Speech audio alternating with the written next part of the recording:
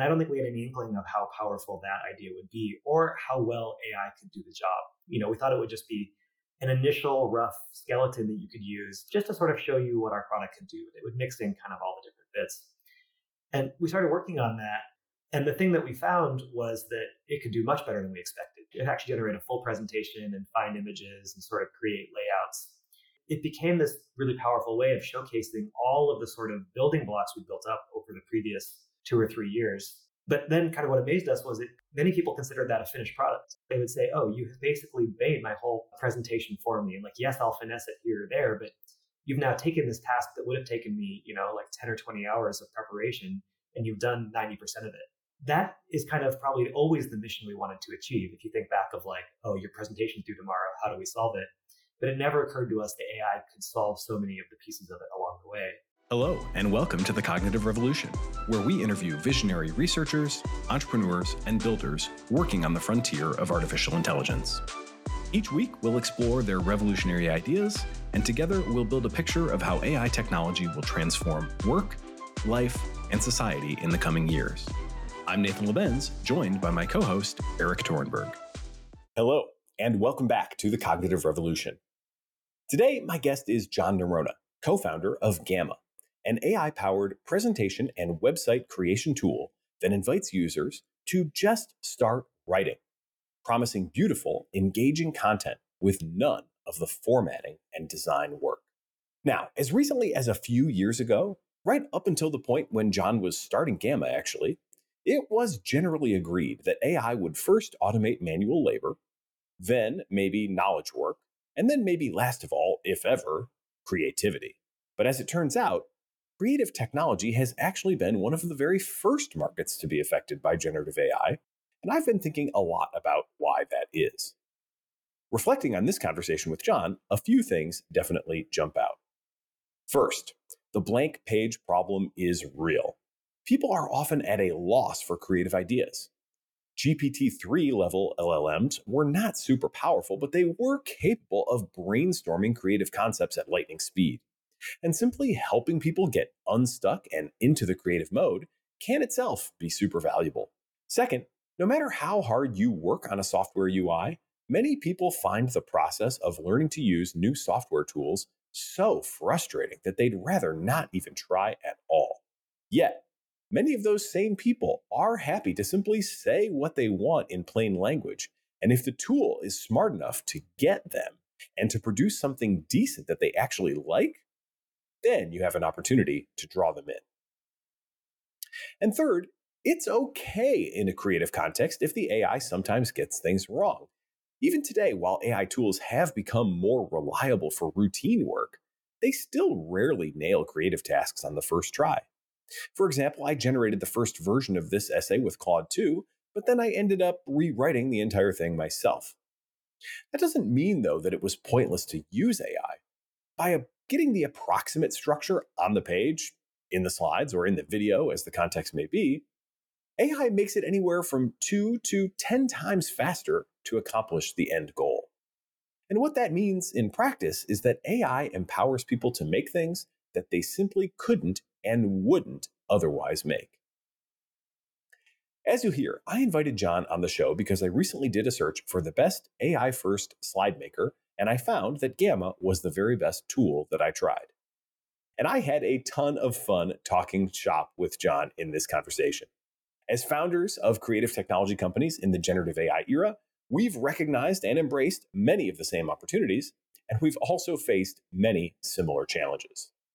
We get super practical, talking about which models we use to maximize performance, which tools we use to measure and monitor production results, which approaches we use to collect user feedback, and what strategies we're betting on to ride the AI wave more nimbly than our competitors, who just happen to be some of the world's largest companies.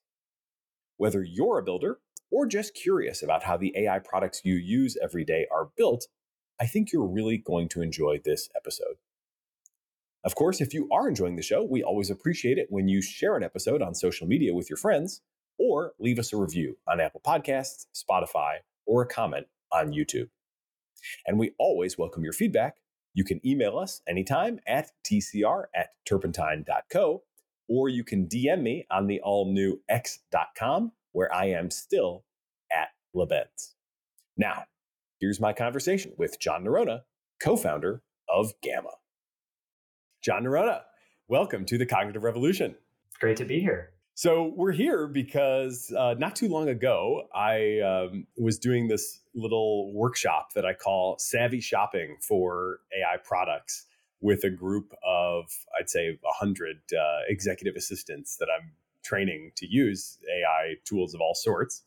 And one of the things I try to teach them how to do is identify like which are the good products and, which ones are kind of just thin wrappers, whatever you want to call them, are just not good. So in front of this group, I did a search for the best AI slide maker that I could find, starting as I often do these days with Perplexity and asking it to tell me what the best, most highly rated AI slide makers are. And then I actually just, tested a bunch of them live in front of the group. And it was a pretty unanimous agreement across the group that yours, which is Gamma, was the most successful and most likely to be adopted AI slide maker. So I thought that was pretty cool. And then I figured, well, hey, let's do a podcast and learn more about it. That's awesome. Well, thank you, Perplexity, and thank you, the army of EAs, for rating us that way. That's great to hear. It's a cool experience. It's at least getting toward what people sort of imagine the future to be like. So I'm really interested to unpack, some of the decisions that you've made and the way you've gone about building the product. Because for starters, though, just love to contextualize where you are and kind of how the company and AI, related to each other at the beginning. If I understand correctly, just from kind of checking you guys out online and trying to figure out the timeline, it seems like you started building this product before there was like clear line of sight to it being a heavily AI driven product. Correct me if I'm wrong, but tell me where you started, like what the original motivation was and what role AI played in that and how things have changed as you've been building. Yeah, totally. It was certainly not our original sort of goal or plan, mainly because when we started the company, AI was not all that good yet. So we started the company in 2020, right in the depths of the pandemic. And we've kind of made our own zigzag through the sort of idea maze, deciding what our core focus would be. But always sort of the meat of it was we wanted to build the anti-PowerPoint. And what I mean by that is if I tell you that, hey, Nathan, tomorrow you have a huge PowerPoint presentation you need to present, it's high stakes, get it ready. Do you feel a thrill of excitement or do you feel a cringe of ick at that thought? And for most people, it's the ick that they feel. And there's any number of reasons for that. Not all of them PowerPoint, the software's fault. It's the nervousness of public speaking and presenting. It's having your work judged like a book by its cover rather than by the quality of your ideas. All of those things are sort of part of the core presentation experience. But there's also a lot that comes from the software and maybe more than that, the format or the medium of a presentation. It's visual communication, which is something that most of us don't really learn to do very much in school or in the rest of our career. I have to basically make a high stakes, good looking thing using tools I'm not super familiar with to drag boxes around, basically. The format itself is highly linear, so I have to really plan out and thoughtfully execute a story with a beginning, middle, and an end. And then basically have to fill a bunch of rectangles, and they're all kind of the same size and shape. And so I often have to warp my ideas to fit on that rectangle. That might mean, finding clip art to go on one side, or it might mean cutting down my text to fit on two slides or whatever it is. And so our mission was let's see how we can just rethink all of that by building both a better way to make presentations and also a new medium that was an alternative to the typical slide deck. So combining elements of the document and the slide together, or combining even interactive elements like a web page would have into slides. It didn't even really occur to us at the start that AI would have a major role to play here. In fact, I tried using GPT-3 back in 2020. We started the company to do some pieces of this, and it just couldn't. The technology wasn't there. And I don't think any of us realized how far it would accelerate in the last few years to be able to contribute until now when it does in a major way. It's funny. I've kind of lived a somewhat parallel life, I think, in building my own company and product at Waymark. Listeners know this, but just for your background, I was the founder and CEO there for a long time and then became totally obsessed with everything AI about 2 years ago, which I'd always been interested in, but, hadn't really fully committed, my intellectual effort to. And now I'm, just all AI. Unfortunately, I had a good friend and teammate who was able to take over for me as CEO.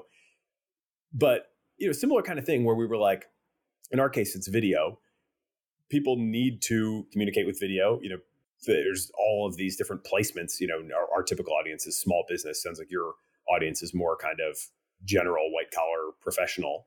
But, people have to communicate in this way, and it's not something they really know how to do. And, it's hard even for professionals, but it's basically impossible for amateurs in the case of video. Well, TikTok shows that talented amateurs can do it, but, that's still a pretty small percentage of people. So it's hard, and people they just basically don't make stuff most of the time because it's just insurmountable. So we had been also working, and I want to hear your kind of take on this. We had been working on interface, a lot of UI, trying to make things intuitive, trying to make it browser accessible. What were the big things that you had kind of prioritized before AI came into the picture that you thought was going to solve this problem? And then how did AI kind of layer on top of that and change it? Yeah, it's a great question. So where we had really begun was thinking through what is the sort of format that we're trying to create that you can present, but is not quite a presentation. And so for us, what we really prioritized was building an experience that was a writing-based experience for making a presentation.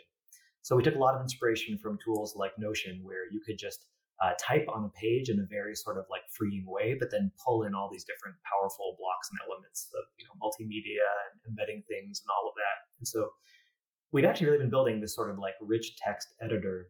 And we'd also really been building in more sort of mobile responsiveness. We had this idea that a presentation isn't just a thing you present live. It's also a thing that you send around ahead of the meeting for someone to read, or after the meeting for people to debrief on and discuss and comment on. So we wanted it to work beautifully on a big screen when you present it on the TV, but also be something that you can consume on your phone when you send it around. So a lot of that sort of like responsive reading and viewing.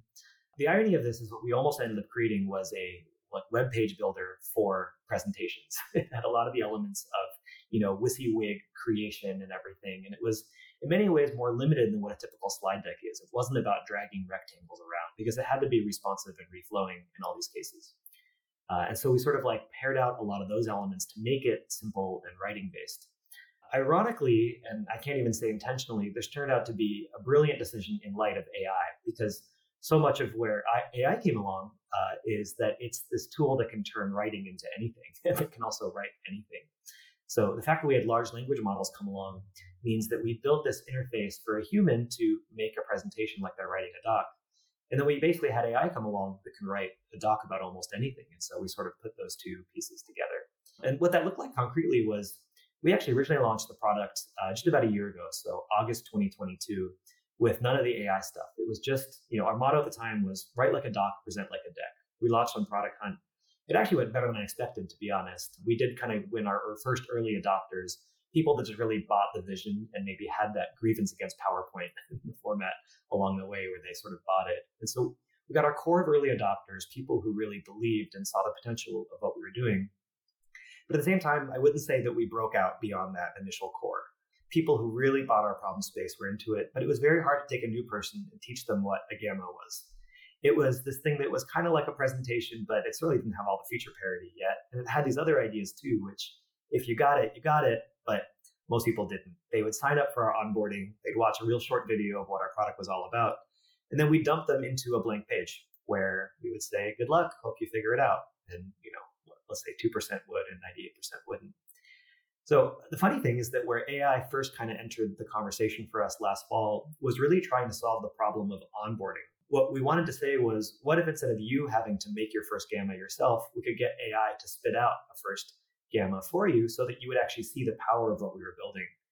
And I don't think we had any inkling of how powerful that idea would be or how well AI could do the job. We thought it would just be an initial rough skeleton that you could use just to sort of show you what our product could do. It would mix in kind of all the different bits. And we started working on that and working on it more and more. And the thing that we found was that it could do much better than we expected. It actually generated a full presentation and find images and sort of create layouts.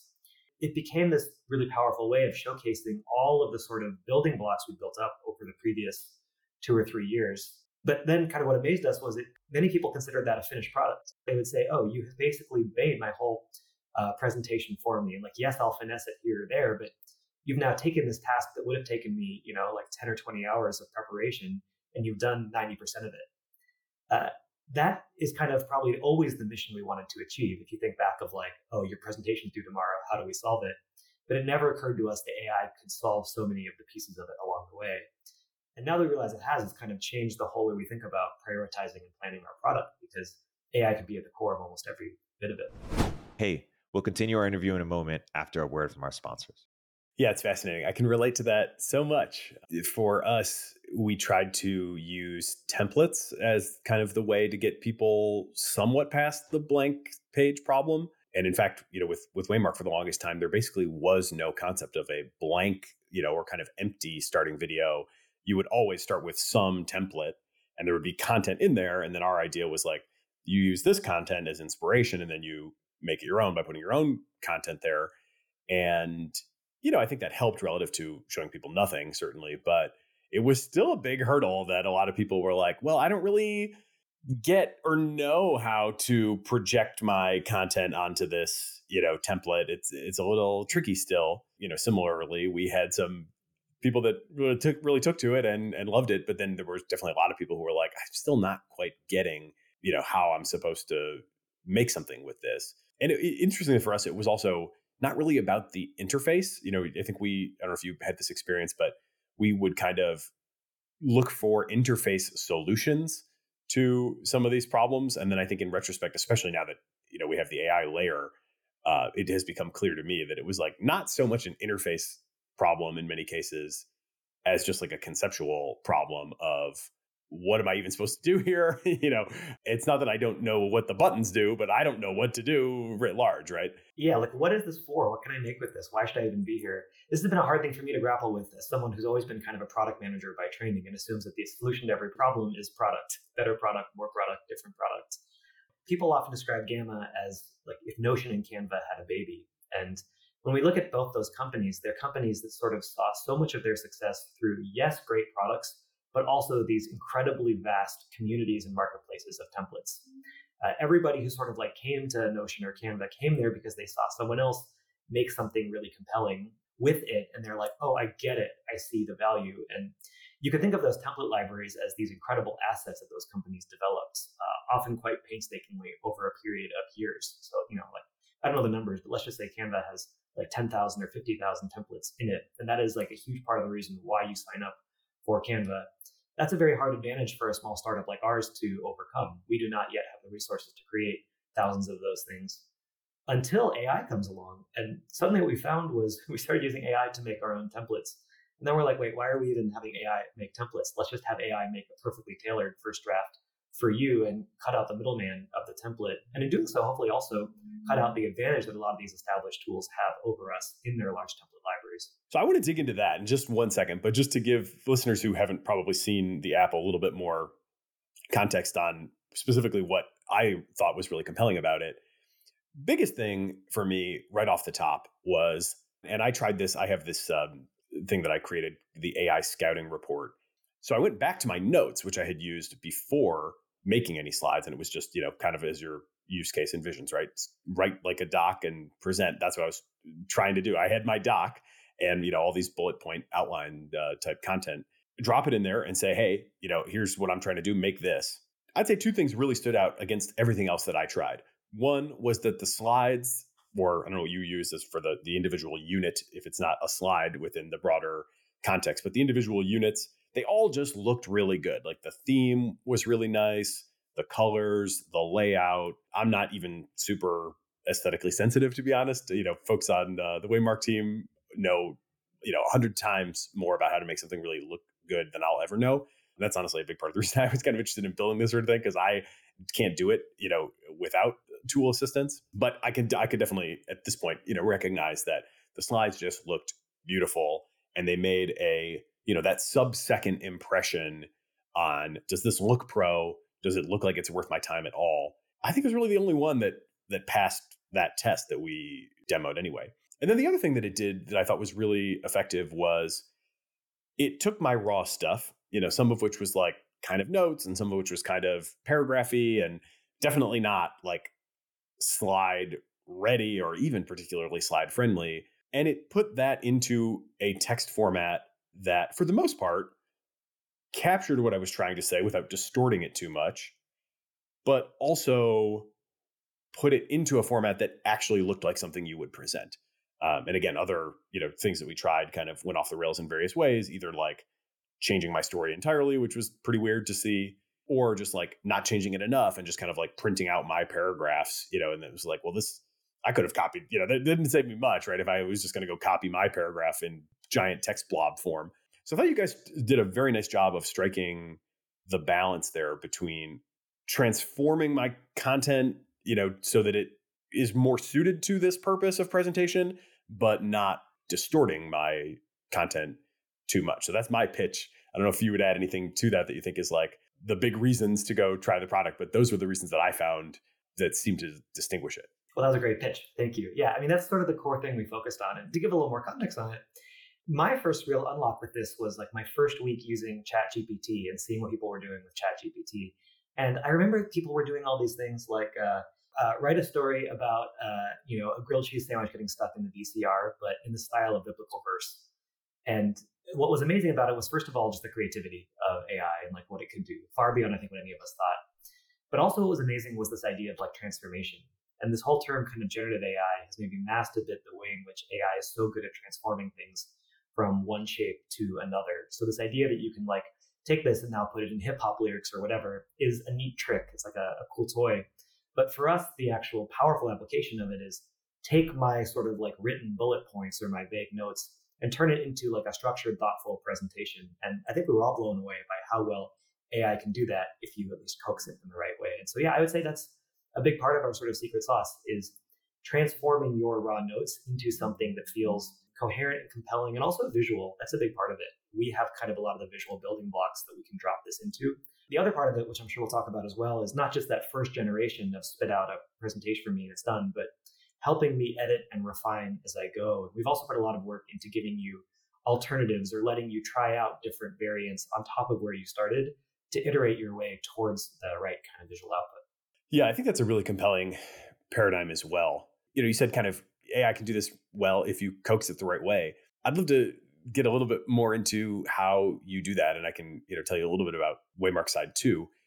Kind of want to just compare notes because I think you're totally right that transforming one thing into another is, at least with the current quality of models, like often where a huge amount of the value is, as opposed to like generating, totally new stuff. If I had asked it to write my AI scouting report for me, that would have been useless.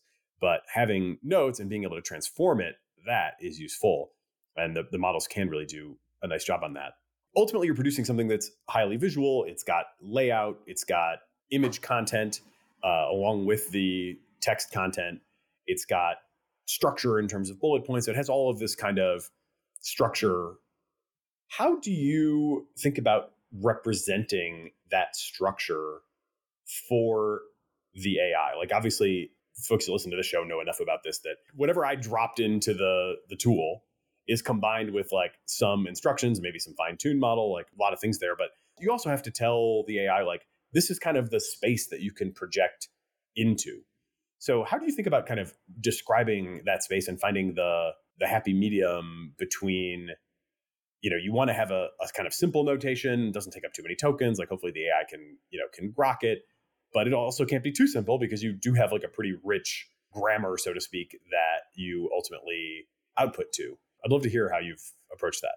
Yeah, this was, I would say, the hardest problem for us to get this off the ground from sort of the idea stage to the reality. We tried so many things. We started with just plain text, and true enough, it can generate plain text with like bullets in it.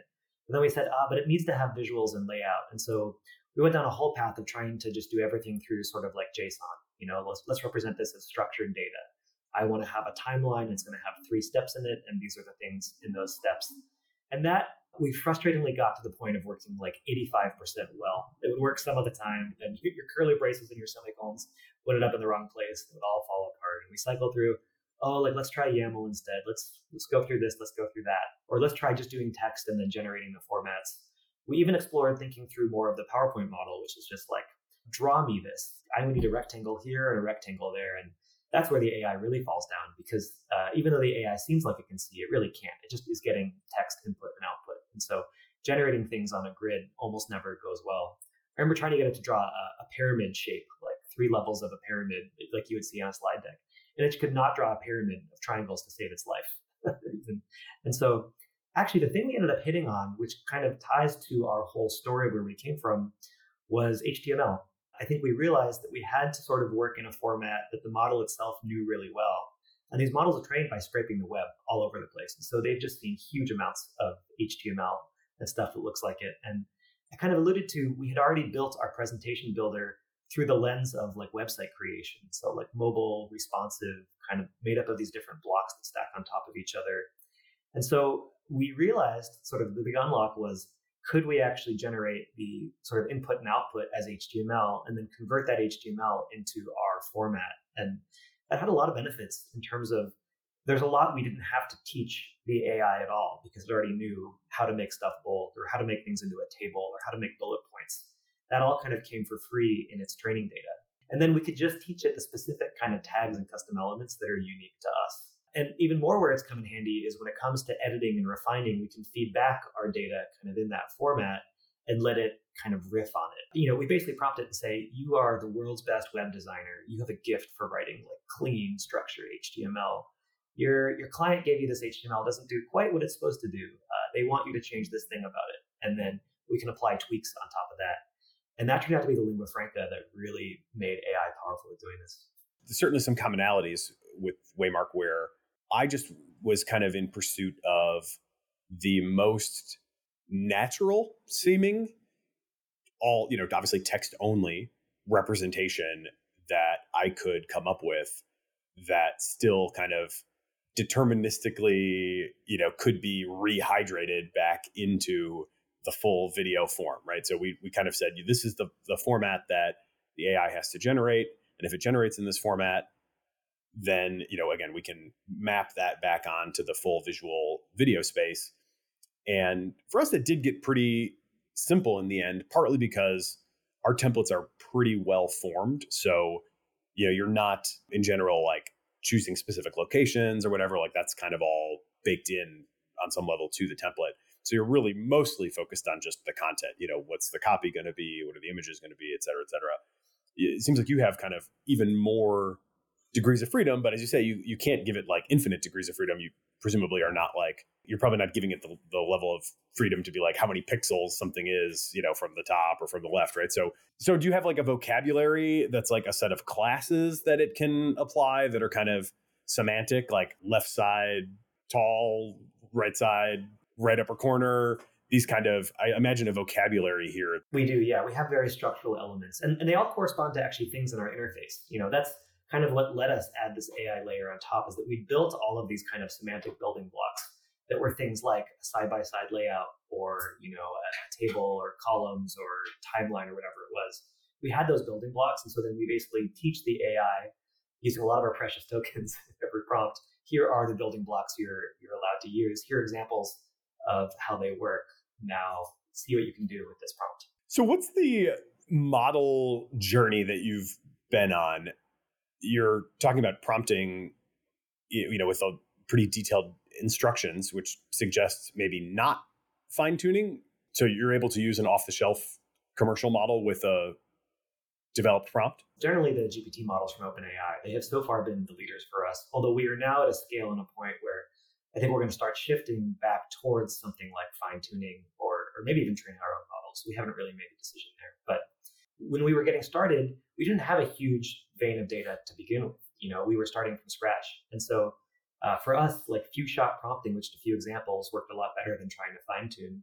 We also happened to be launching earlier this year, right at the time that OpenAI made the jump from GPT-3 to GPT 3.5, which totally changed the interface, also totally changed the cost curve by making everything 10 times cheaper. And there was no fine-tuning on it. And so in some ways, it made the decision for us. It's like, is fine-tuning really going to be 10 times more effective for us? The answer then was no, but something I'm really keenly watching is the evolution of open source models and of different foundation model providers. And so I think the story is actually about to invert. I think we're about to be able to take now this huge number of things we've sort of generated as input to say, okay, how can we actually train our own custom model and start to use that scale as an advantage? Yeah, this is a really interesting topic. Obviously, everybody's watching the open source developments, and we're now in the Llama 2 phase of history in the open source world. I'd love to hear more about how you think about these trade-offs. People all the time are like, this kind of line of thinking, I guess, went mainstream with the no moats, Google memo. I think that, article certainly got a lot right about all the great things going on in open source. I also say got some things wrong in terms of I still definitely think there are some moats. But from an individual, application developer standpoint, 3.5, as you noted, is cheap. It is fast and it is scalable. They have obviously very nice parallelizability for you, where you only obviously get charged for what you are using in terms of tokens. What's the other side of that look like for you? And what would be the reasons to go toward the open source? Where is 3.5 not doing it for you? Let's start there. What would you hope to make better? Yeah, so I think there's a couple areas or a couple dimensions that you could think of. One of them is just overall intelligence. So GPT 3.5 is remarkable, certainly, but GPT 4 is still better. It's just sort of hugely expensive and slow for what it does. And so the dream is, can you get GPT 4 level performance while still getting all those qualities you named in 3.5? And I don't know if we're there yet with any of the open source models that I've seen, but I think fine tuning is one path for how to get there. I think the other thing is that GPT 3.5 is really trained to be a chatbot. It really wants to be a helpful chatbot. And many things in life do not fit the schema of being a helpful chatbot, including generating an entire presentation. And so I think this is where the opportunity is to actually take other models in a different direction and have full control over that experience. And so for us, that might mean training it for more specialized tasks, but it also might just mean really pushing the use case of sort of document generation, editing beyond what chat type tools are made for. But yeah, I'm also curious for your experience on this and how you would sort of weigh the different models and think about the open source stuff. I'm not sure. Right now, we are still using a fine-tuned OpenAI model, very much like you, kind of considering, is it time to move on to something else? Our approach has historically been not too focused on the cost, because we do have very high value users. I think this is, kind of just a more result of how we've gone to market and the fact that we've sold to, big companies. So you could, with a product like ours, and it's probably similar with yours, right? You could go directly to users. We've done some of that historically. But we've actually found the most business success going to larger organizations that need to scale this sort of video production and selling to them on a license basis. With that, our emphasis has always been maximize quality for them. The AI, in terms of the overall revenue and cost structure, is not that big of a deal. So, we've never shied away from kind of paying, top dollar for tokens. But I'm now getting to the point where I'm like, yeah, maybe this fine-tuned model could soon be eclipsed by something else. And maybe it's not necessarily eclipsed in terms of overall quality of output, but maybe latency, maybe cost, not because we're trying to save cost, but maybe we want to, what if we could generate multiple things at a time, and now instead of one, you get to look at 3 different things or whatever. So it just feels like there's a lot of possibility. 3.5 actually is one of the things that I've been considering. I don't think it would probably work super well if we had a hard-coded, single prompt to rule them all. I think we would have a hard time matching our fine-tuned model. And I haven't proven this yet, but I'm pretty optimistic that if we did a sort of dynamic prompt where, we're bringing in more relevant examples for it to borrow from, that we might get there. I haven't really considered anything specific to the chat modality. What, are you seeing specific weird behavior from that is grounded in the chat nature of the thing that is causing you trouble? Yeah, sometimes. I mean, what's funny is, we have this whole part of our product we didn't talk about as much, where in Gamma, once you generated your presentation, you can say, I want to work on, we call them cards, not slides. That's just us trying to be sort of the anti-PowerPoint and therefore not necessarily borrow all the same language, but you can think of it as a slide. And so I'm going off and I'm editing slide 3 and I say, oh, I want you to change the layout of this. I want you to make it look more visual or make this more concise, or I want you to translate this into Spanish or whatever it is. You can basically talk to your card and transform it. That's kind of, in my opinion, the coolest part of our product, although it's also the trickiest one to get right, because you mentioned degrees of freedom. There's just so many degrees of freedom of what you could even ask for, what your content looks like, where it can go. And so it really doesn't work 100% of the time. If I'm being honest, I think it works well about half the time. The other half, it doesn't. There's multiple reasons why it doesn't work well that other half. But one of the reasons is that we've sort of co-opted the chat interface to power this. And sometimes the chat interface just wants to be so helpful, it won't actually follow your instructions. It just wants to start chatting with you and being your friend. And so I think that's a place where fine tuning or just using open source models that aren't pushed in this direction could be really useful for us. Yeah, that's kind of related to the recent GPT-4 is getting worse brief news cycle, where as it kind of later became clear, the authors had run this coding benchmark. And what they didn't account for was the fact that with the recent update, the model GPT-4 started returning basically just a markdown wrapper around the code. And they were just, executing the benchmark in kind of the, programmatic way that benchmarks are often executed at our peril, I would, contend. And, then they're like, well, this code doesn't even execute, right? It's got syntax errors in it. What a terrible regression. When you look at it and you're like, oh, well, it is actually responding pretty sensibly. I mean, it feels like that's something you should be able to get under control, but it sounds like you're seeing more kind of almost opinionated kind of responses where it's like, it's not just that it's a syntax thing, but it's like trying to take you in a different direction or like suggest something else. Like, what are those behaviors that you're seeing that you kind of haven't been able to corral? Yeah, one version of this that we've encountered is you'll be working on a slide about rock music, and you'll say, "I want a picture of a panda for this," and it'll say back to you, "I don't think a panda is a good idea. I think you want a picture of a guitar instead." Like, no, I want the panda. Like, I'm in charge. Yeah, well, that's going to be when the co-pilot pushes back, it's going to be a major phenomenon across a lot of different experiences in the years to come. I agree with you, by the way, that I think the edit with AI experience is one of the coolest aspects of the product. Believe it or not, I didn't even get that far in my initial demo, but in preparing for this conversation, I went back and spent a little bit more time with it. And I thought that was really something that we could take some inspiration from. Also, we kind of have two layers where, first it's like, tell us what video you want, we'll make it for you. Boom. Then you have your lower level controls where you can go, change any of the copy and tinker with colors and, swap out images and crop and whatever. A lot of interface there.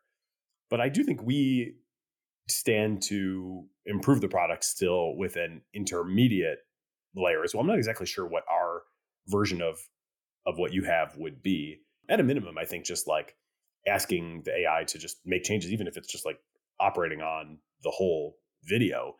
I do think there's room for kind of more verbal, iteration before you have to get into that nitty gritty of the UI. So I did take inspiration from that. I thought it was really nice. The other thing I thought was really good, I'd love to hear, what you've learned from this or kind of what you said, like it only works half the time. That may be an actual quantified number, because I also thought it was really smart. And I really don't know why more products don't do this. When you do the chat with AI, the product then shows you back original and suggested update. And then you can kind of click back and forth and be like, before, after, which one do I want? And presumably that is a really good feedback signal for you, which maybe you're not even really fully able to take advantage of yet. As you have your eye on fine tuning, I imagine that is a real source of, intelligence about what people actually want. Totally. This was inspired by Midjourney, which I think is still maybe the most impressive AI product I've ever seen, despite its, in my opinion, enormously frustrating interface. But what strikes me kind of observing their product development is that so much of it seems tuned toward gathering the data that you need to make the system better over time. And so their product's all about generating variations, upscaling the ones you want, and even like liking different parts of it, all in the interest of kind of creating that flywheel. And so it's funny because the landscape of how to even use that data is not fully formed. We don't quite know how it will be incorporated. But if you don't have that compass in the first place, you just have no idea where you're going and where you can focus your efforts. Do you use any system right now for kind of prompt, testing, A/B testing? I use Human Loop in some of my activity for stuff like that. But do you have a tool that is, obviously a lot of people have just built their own homegrown stuff, but have you guys homegrown DIY'd that kind of stuff, or have you found any tools that help wrangle this problem? So far, it's pretty much homegrown, particularly for prompt evaluation. Like we built our own kind of little studio for editing a prompt and seeing how it works on different examples. But it really feels like we're in the stone ages of this kind of technology. If I consider how high stakes these prompts are to our business, it feels like the equivalent of like running a huge software code base with no automated tests in place and just kind of like going based on vibes to know if the stuff you're changing is making any improvements. And maybe worth mentioning, my background, a lot of our team's background at Gamma is from a company called Optimizely, which basically tried to make A/B testing a like widely practice across kind of marketing and software development. And so that mindset of like gradual rollouts, A/B testing, measurement is like deeply in our DNA. We've looked for ways to incorporate it, but the tech just isn't there yet on the AI side. And I'm looking forward to seeing what does come out in this space over the next couple months to make this process better, because it's ripe for, I wouldn't even say disruption, but just first mile innovation. I definitely check out Human Loop. We had CEO Raza Habib on the show some episodes back, and I think they are building some pretty good infrastructure that is specifically focused on app developers as the target customer. Not to be doing BD live on the show here, but I think that would be worth a look. Going back to just the fine-tuning thing for a second, if you were going to go fine-tuning open source, right, still with OpenAI, the reason we have continued to use that fine-tuning is it also has very nice properties around, just pay for what you use. You don't have to have like dedicated resources. They kind of handle the auto scaling for you, and they seem to do a very nice job of it, which is much appreciated. When I've looked into what would it take for us to really bring to production a fine-tuned model, actually doing the fine-tuning at this point, I think would work. Even I would have said that probably as of the like Mosaic 7B release from maybe a month and a half ago or whatever. That seemed to be the moment where it was like, okay, this is probably going to work for our use case now. Putting that into production, having inference that auto scales, I'm a big believer in the vision of like the Hugging Face inference endpoints. I've looked at like Replicate, even Mosaic's service, but like the auto scale up, scale down, if you have any sort of bursty workload, which we do, maybe, I don't know if that's a problem for you, but we do have quite bursty workloads where it'll be like, even just as simple as a demo, we work with these big companies. Now everybody's together. Now they're all doing it at one time. We also have some things where we process images for users, and that, because like the images are, many per user, we're often kind of kicking off like, can we process, 100 or a few hundred images at a time? And we want to return that as quickly as possible. So I haven't been able to get over the hump that it would be worth it for us at this point to go with that open source approach, just because it seems like the inference and the auto scaling and all that stuff is like not quite there yet either. What's your outlook on all that? Yeah, I mean, I think you're generally right. And this is one of the factors that has held us back from going all in on AI image generation. We do have a lot of images in our product, but we've mostly held off from using AI to generate them. I mean, the biggest reason for that is mostly that they look like crap most of the time, although that is rapidly changing and the quality is improving. But, for us, it's generally open source models that are the leading ones in image generation, at least the ones that are available. And so solving that problem. I'll do some BD back on you, though, which is we're using a system called Base 10 that I think actually solves a lot of the issues you brought up pretty well, which is they both integrate fine-tuning into their platform. So you can just kind of upload a lot of input-output examples. And they do like pretty fancy auto scaling where you just figure out what kind of systems you run. You can handle bursty traffic and kind of bring up and down servers as needed. And we're actually about to roll out our own AI image generation serving powered by them. And I think it's going to work pretty well. So hopefully by the time this podcast is out, people will be able to try it. So that gives me some insight, because I noticed that, at least as far as my experience seemed to be, I didn't detect any generated images in what came back. It seemed to be all searching through, existing libraries. And so I guess the barrier to that, primarily, as you said, is that they just haven't looked that good until recently. Is it now going to be Stable Diffusion XL that's getting you over the hump into moving into product? Yeah, it's a lot of these things to me come down to thresholds where it's like, it's not good enough until it is. And then when it is, it goes super wide, super quick. And it passes so fast from being not good enough to good enough. Image generation is interesting because I feel like we are right on that line. Actually, Midjourney already passed it, I would say, but open source models have just crossed that line. It's not clear they'll stop. I think they're going to keep on going and become pretty breathtaking and incredible as well. Video generation feels like it's in a similar place. And I'm not sure what new modalities are coming after that, but as sort of a developer of an AI-enabled product, what it feels like we're doing is just trying to put ourselves in a position to benefit from these sudden like sparks of innovation happening all around the ecosystem. Like literally, how can I have a hole to put cool images in so that when cool images are ready, I can just flip it on?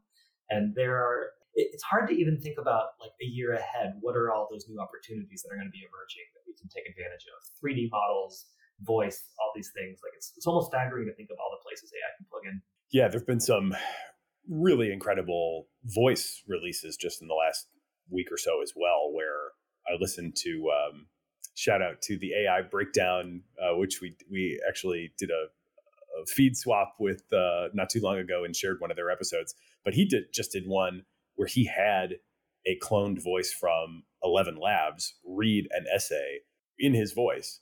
And it was insanely good. Like I literally could barely tell. And if he hadn't specifically called it out, even with him saying, now I'm going to go to the AI voice, and then the AI voice takes over, it was like, wait, that's the AI voice? Like that was the switch? It's crazy. And PlayHT just dropped another one too in the last day or two that is sounding phenomenal. So yeah, it's wild. Do you think that this, as you move to AI image generation, is that a complement to the existing libraries? Does it become kind of your primary go-to? Because there's a whole ball of wax too, as you know perfectly well, around how do you select images out of a library. I thought you guys did a nice job of that, certainly relative to most things I've seen, but it does remain a challenge to like figure out, what out of, for example, Shutterstock's, hundreds of millions of images, like actually, not just make some conceptual sense, but actually like look the part. Very tough. It's a really hard one. And I think we're too early to say. I think we are still going to rely on image libraries early on because we just know there's some level of quality bar on those, and AI images are still uneven. They still feel like a toy much of the time. And our aspiration is not to just be a toy, but to be something much more than that. But at the same time, there's a level of magic to them, and there's also a level of control.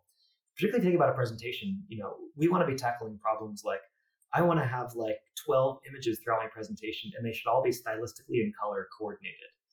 That's a problem that AI images will go from being bad at to good at in the space of months. It's just a matter of us trying to stay on board while they do. So we take a somewhat different approach on this as well. Most of the products out there, have kind of just embraced the AI image generation kind of come what may, right? If it doesn't look good, whatever, hey, we're in this moment, it's cool, whatever, we'll just do it. That seems to be the prevailing approach. I think for pretty similar reasons, our companies have not rushed in on that as much and have kind of said, if the quality's not there, in our case, like a lot of the videos get put on TV as TV commercials. We're just like, people are not going to want to put this on TV. And for you, people are not going to want to stand up in front of an audience that matters to them and present this, right? So if it doesn't hit that bar, then it maybe doesn't work. The best approach that we've taken so far has been, well, I guess it's complicated. There's a few. But we like to use our users' own images wherever possible. We've had a lot of success with the Blip family of models, which is out of Salesforce, to try to figure out which of the images that they have would make the most sense here.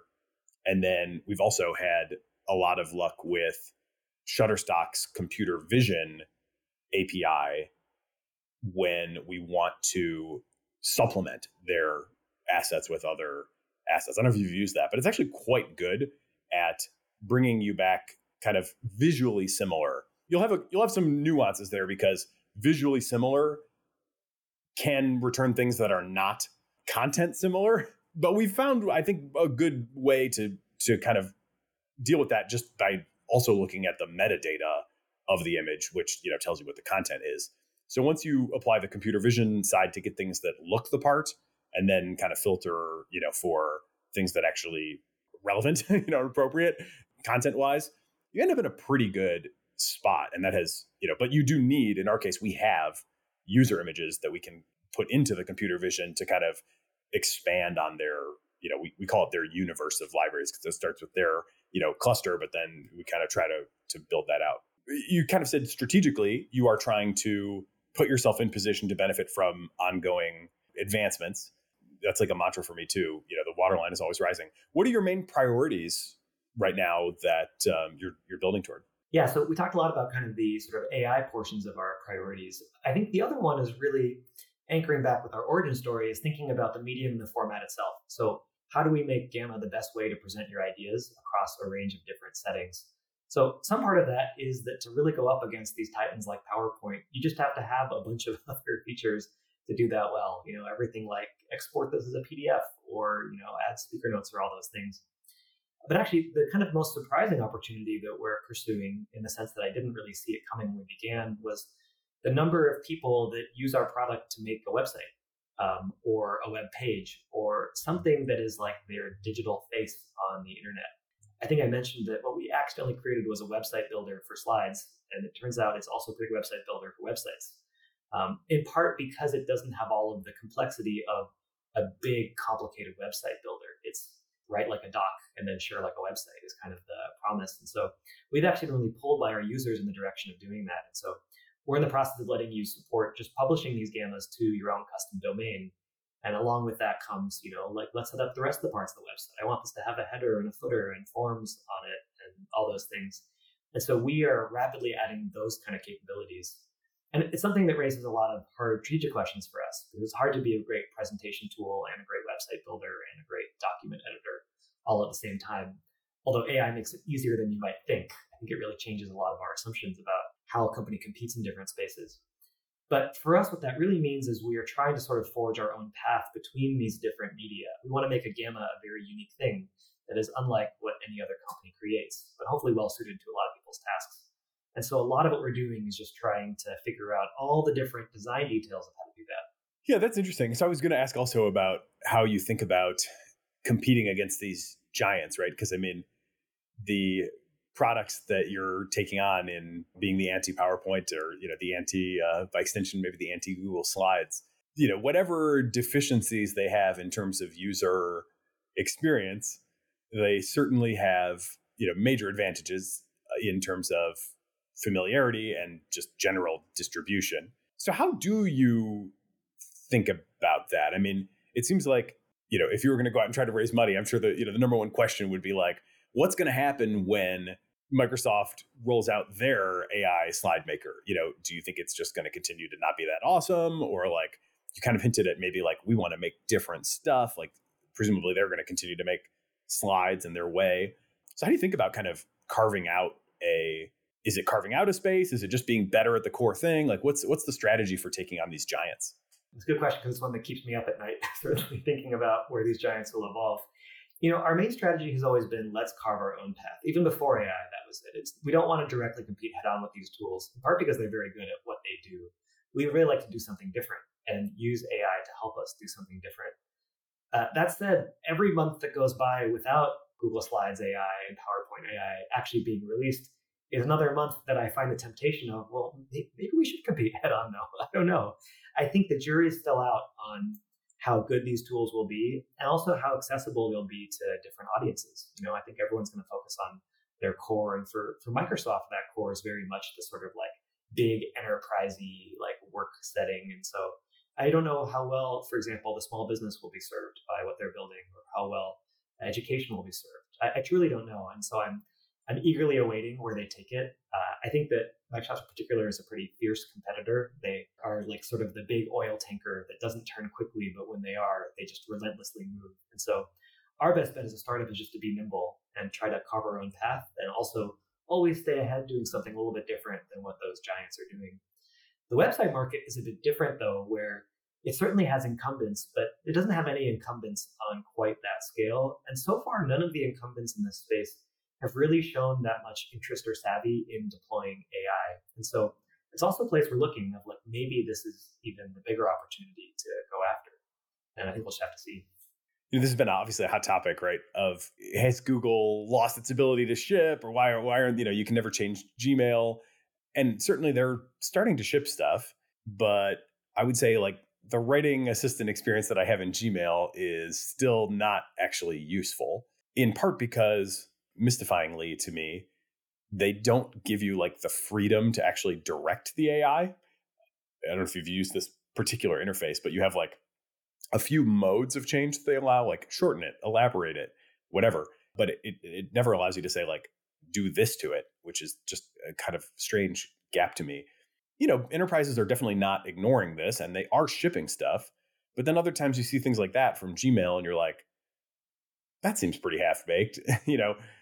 Do you feel like this is just such a different discipline that it's actually, going to be hard for these organizations? Or, do you think that they're on the verge of figuring it out? Or like, what do you make of what we've seen so far from big companies rushing to ship AI products? I used to work at Microsoft, and so I think I have some sense of how these companies operate internally. And I think when you're not inside them, it's easy to underestimate the sheer scale of the challenges that they face operating at the scale they do. Many of these products, like Gmail and even like Google Slides, have hundreds of millions of users in a wide variety of circumstances. All of them have their own different contracts with how they use your product. There are different languages that they speak. There are different data privacy and sensitivity requirements. And so I don't envy the people who are trying to juggle all of those different requirements and stakeholders when making decisions. The sheer number of humans you have to convince internally to make even a relatively low risk change is small. And AI presents a huge number of risks that we're only beginning to understand, from hallucination and misleading people to like misuse and abuse. And so I think these companies' hands are just incredibly tied, much more so than startups are. And so for them, I think even though they feel a lot of urgency internally, in many cases, their best bets is to let startups establish patterns, let smaller companies establish patterns, and then they can follow and incorporate those over time. And they have enough of a distribution advantage that they won't be doomed by doing that. They will take their time and get it right, and they will do it. And so I think often to those of us who are in these fast-paced environments, their behavior looks odd, but it's actually perfectly rational and understandable given where they're coming from. And I think what it means is if you want to be on the cutting edge of where AI is, you almost have to be outside those ecosystems. And that will give you a very good sense of what will be in tools like PowerPoint in 1 or 2 years. One theory I've been kind of kicking around is the idea that these super complicated, over-featured, overbuilt, I can't find what I want in this system type of systems. And as you mentioned too, like the language complexity. I mean, the complexity certainly is vast. You could kind of tell two, opposing stories. One would be all that complexity makes it hard to apply AI because, it's just even compounding the complexity. The other story would be like, maybe the AI can kind of smooth over all that complexity somehow by, kind of reducing it all back to like, hey, now you can just, engage with natural language and the AI will be the one that has to deal with all that complexity. Which way do you think that obviously it could be contextually dependent, but which of those stories do you ultimately believe in kind of coming to predominate? So far, it feels like the tools that have been successful with AI are the ones that have been able to pick off like narrow and specific workflows and carefully craft, prompts and examples to be able to tackle those. But I would be a fool if I claimed that I could predict where these models are evolving, even over the course of a year. And if anything, the trend in AI has been towards surprising generalization of abilities. It used to be that you had one model for translation, and one model for search, and one model for summarization. And now we see these sort of God models that can do it all. And I think that may only accelerate. And so I wouldn't even dare predict how this story is going to evolve. Well, your app is Gamma. It's at gamma.app. And it's a fun, for my money, the market leading AI card presentation maker today. So great work on it. Keep it up. Anything else you want to make sure we cover before we break? No, thanks so much. It was great chatting. Big fan of the podcast and appreciate the plug. Thank you very much. Well, again, keep up the good work. John Noronha from Gamma. Thank you for being part of the Cognitive Revolution.